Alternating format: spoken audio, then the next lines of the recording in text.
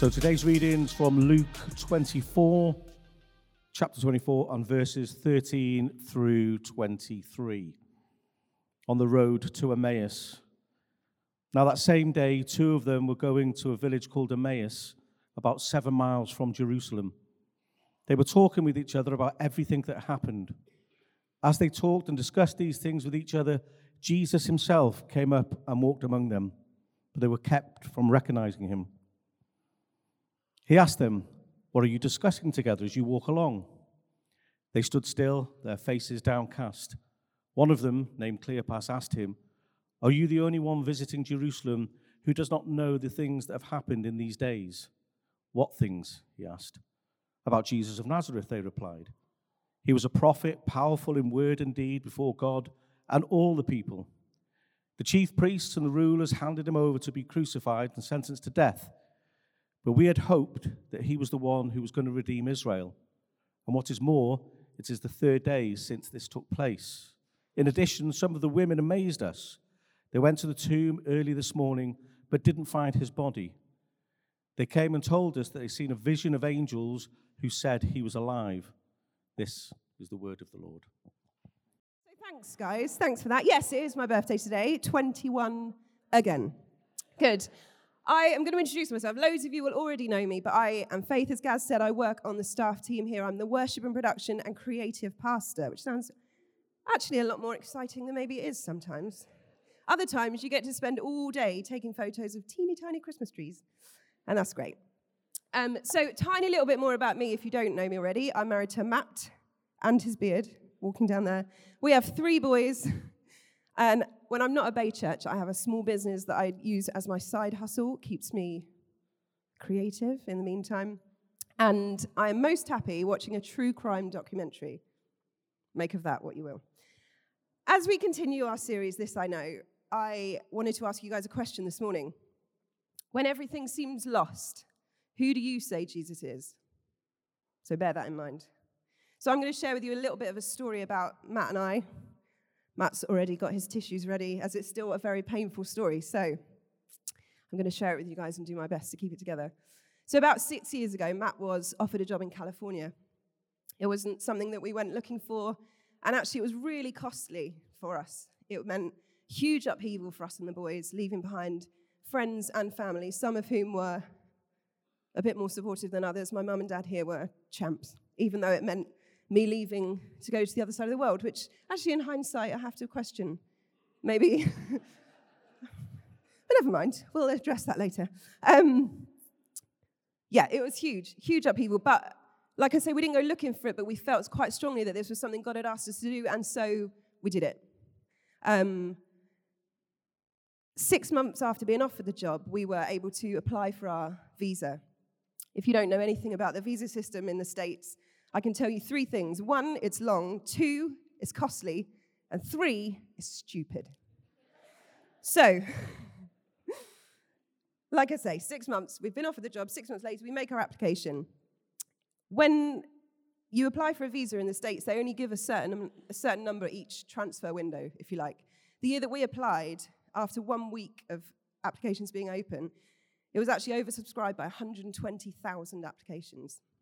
So for their very first starting point, they decided to do a lottery.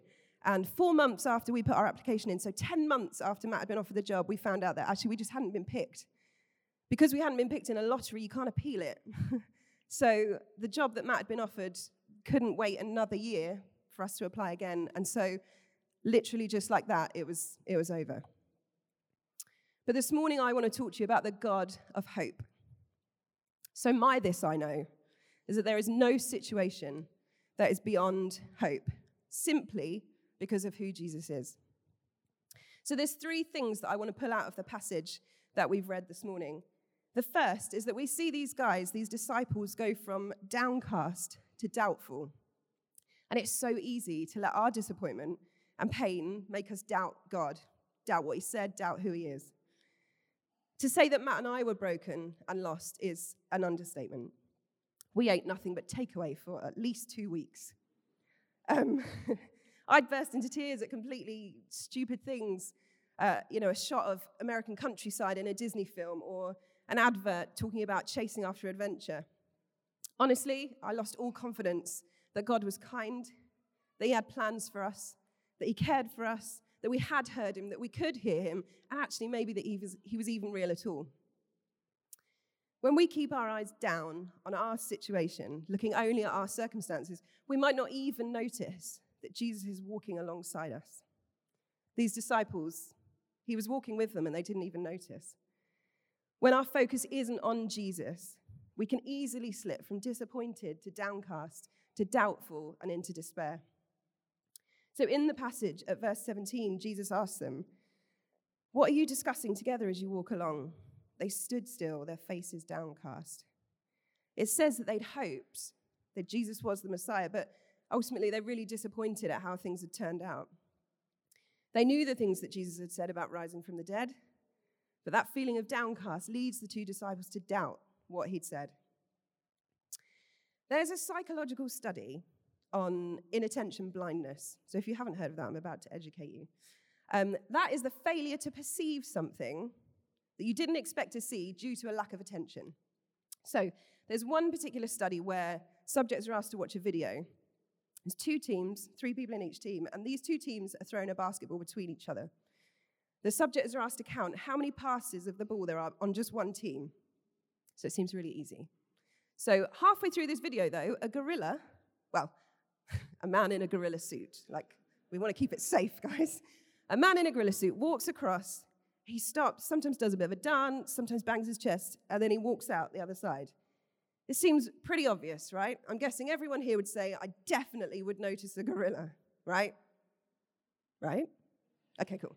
But about 50% of people didn't notice anything at all, which seems crazy. But when we're disappointed and in despair, we don't expect to see Jesus in the middle of that situation, but that is exactly where he is.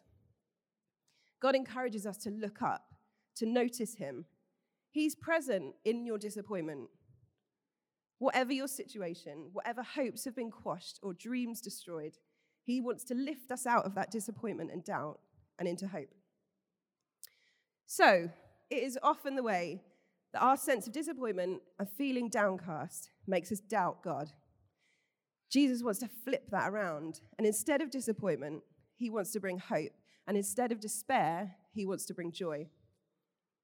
So disappointment to hope. Matt and I spent months, if not years actually, in a place of despair. The church we were at really struggled to know how to support us, and we were really just quite angry. We were angry with people who tried to offer helpful advice. We were angry with people who didn't try and offer helpful advice.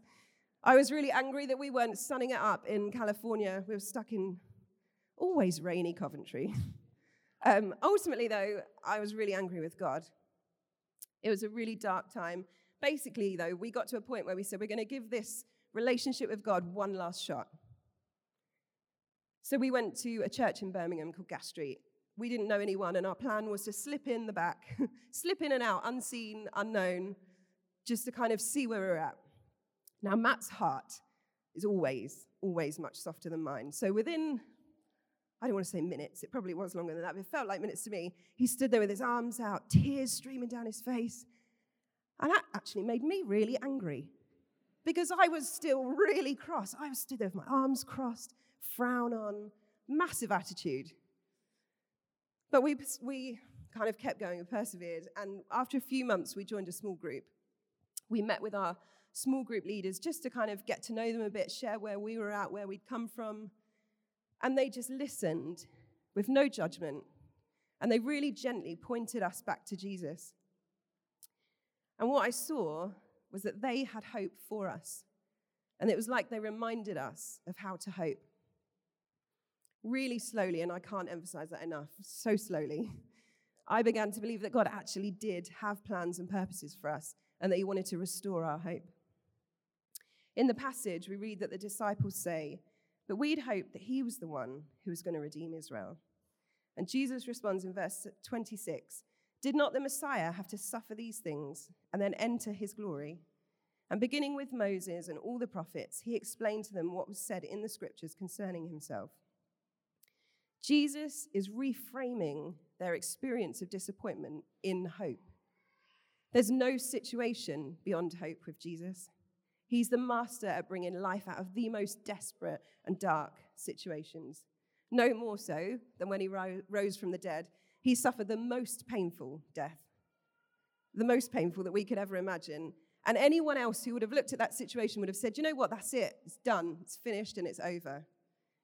Just like the disciples in the passage did. But where they saw death, Jesus won victory over sin and over death. So I did a bit of research into disappointment and hope and the relationship between the two. And what I stumbled across was very sad. On the internet, which ultimately is the source of all knowledge, I think we agree, I found loads of quotes of things like, hope is the first step to disappointment, or hope is just postponed disappointment. And this, you can buy this if you want, pop it up on your wall. What a lovely thing to see every morning.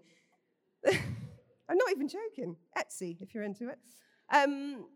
Avoid disappointment. Give up hope. And all I could think was, who would buy that? Where do you have to be to buy something like that and put it on your wall that you want to look at that every day? And then I remembered, oh yeah, that was me. That's the kind of thing I would have wanted to see because it fueled that sense of, I don't know, I'm just going to give up on this whole thing. Jesus wants to flip this worldview that hope just leads to disappointment. He wants to meet us in our disappointment and offer hope in him. In 1968, almost 2 months before he was assassinated, Martin Luther King Jr. said, "We must accept finite disappointment, but never lose infinite hope." So in place of disappointment, Jesus brings hope. And lastly, we're going to look at how Jesus wants to, instead of despair, bring joy.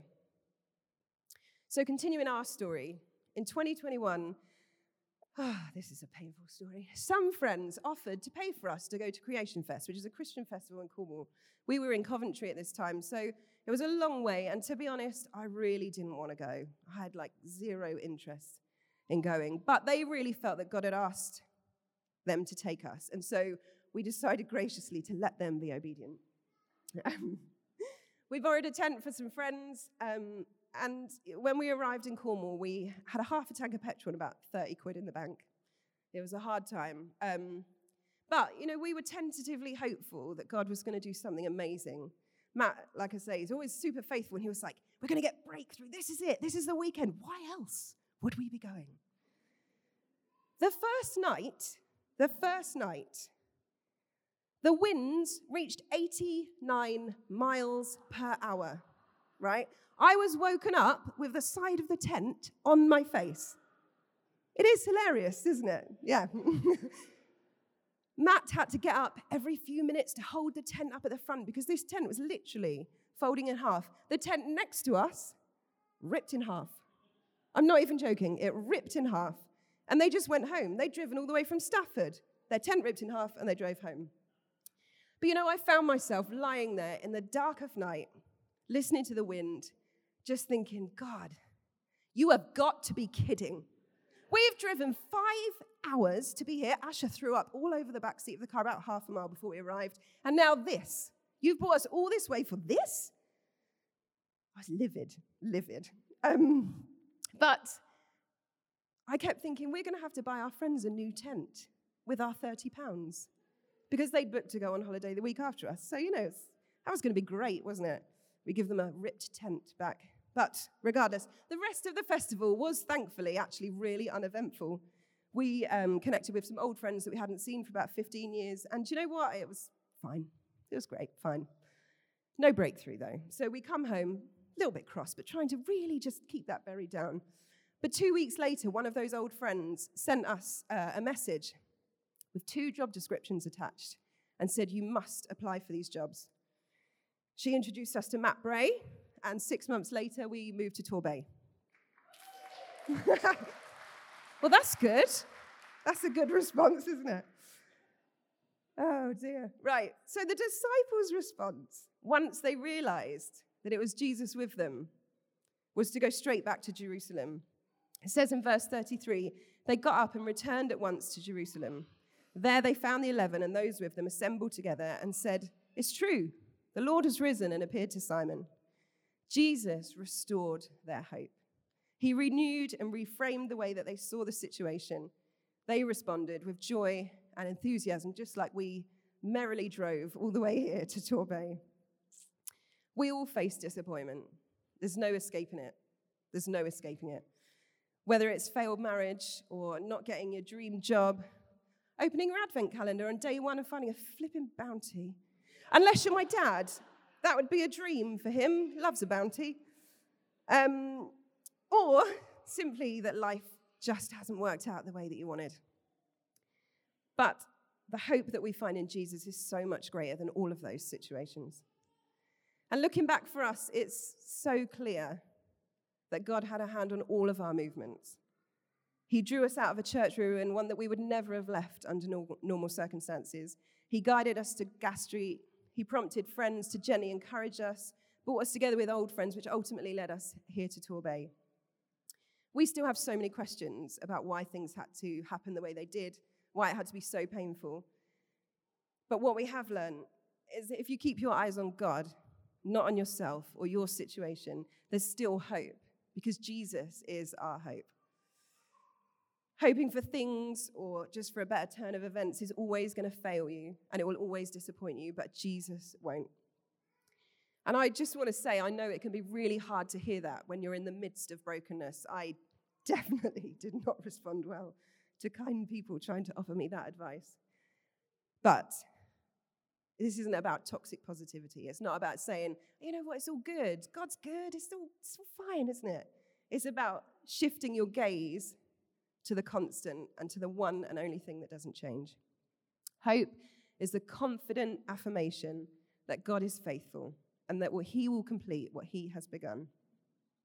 So, could we avoid letting disappointment of life lead us into doubts?